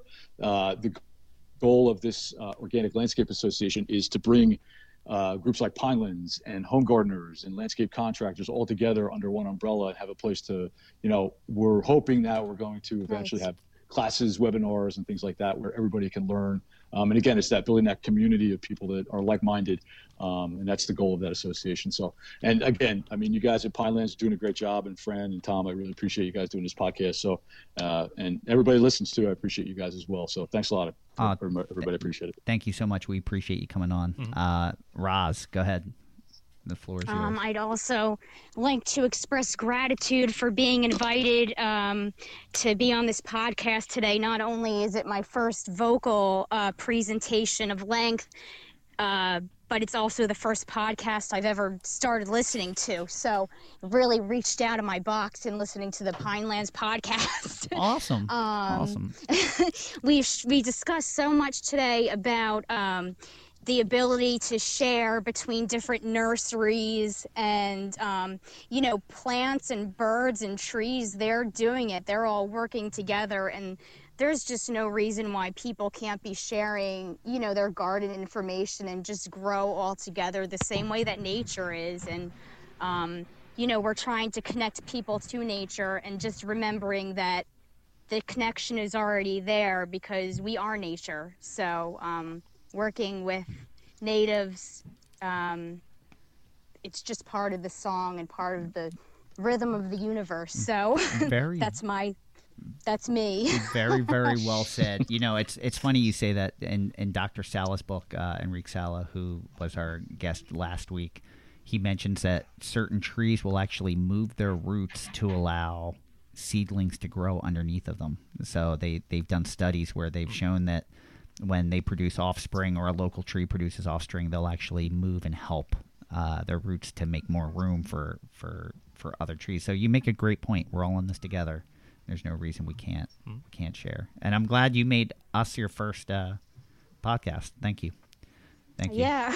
I had a New Year's resolution that I wanted to be a guest on a podcast. I have still yet to be a guest on a podcast. I have to just keep doing my own so I can talk. All right, Skip, go ahead.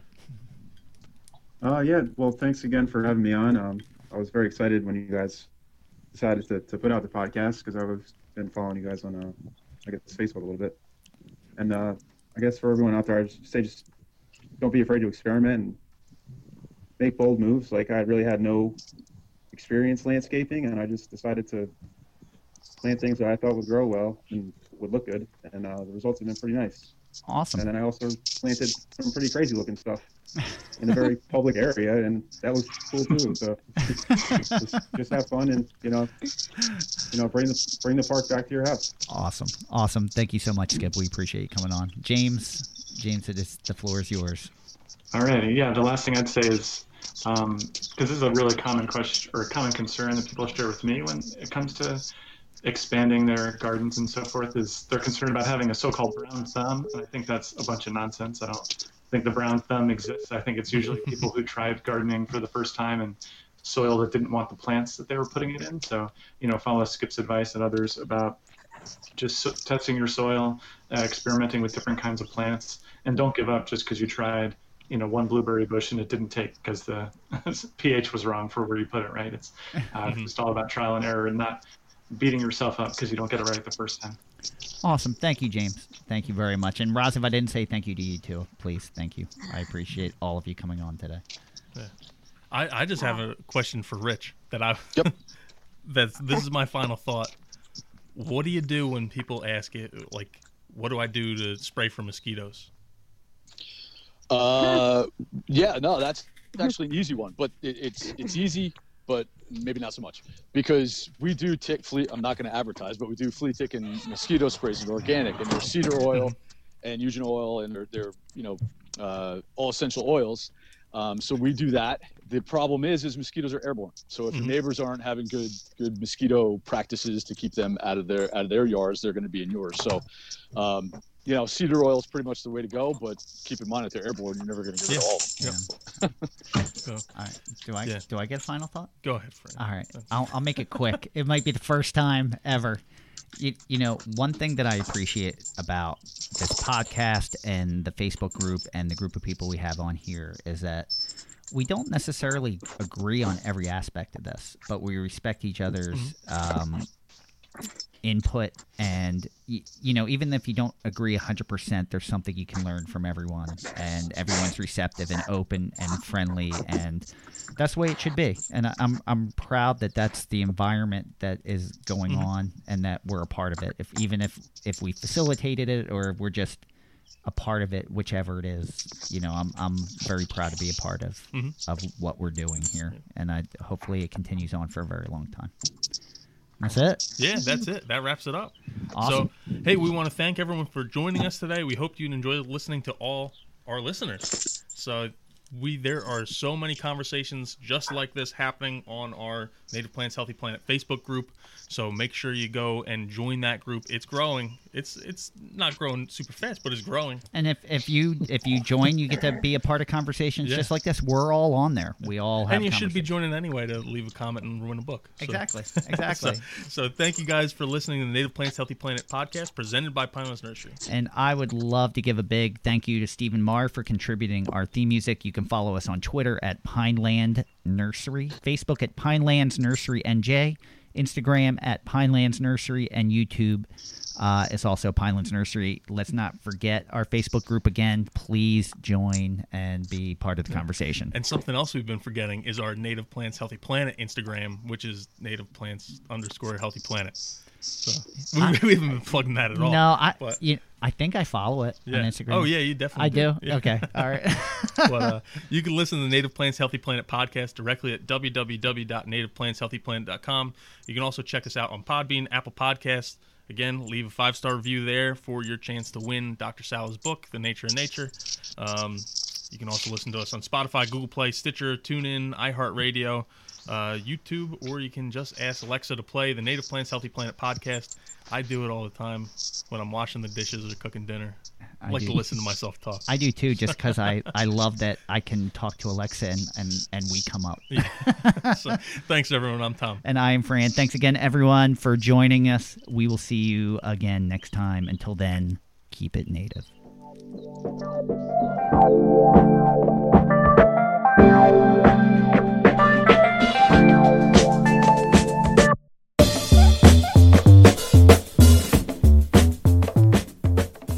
Thank you for listening to the Native Plants Healthy Planet podcast, presented by Pinelands Nursery. Remember to like, share, follow, and comment.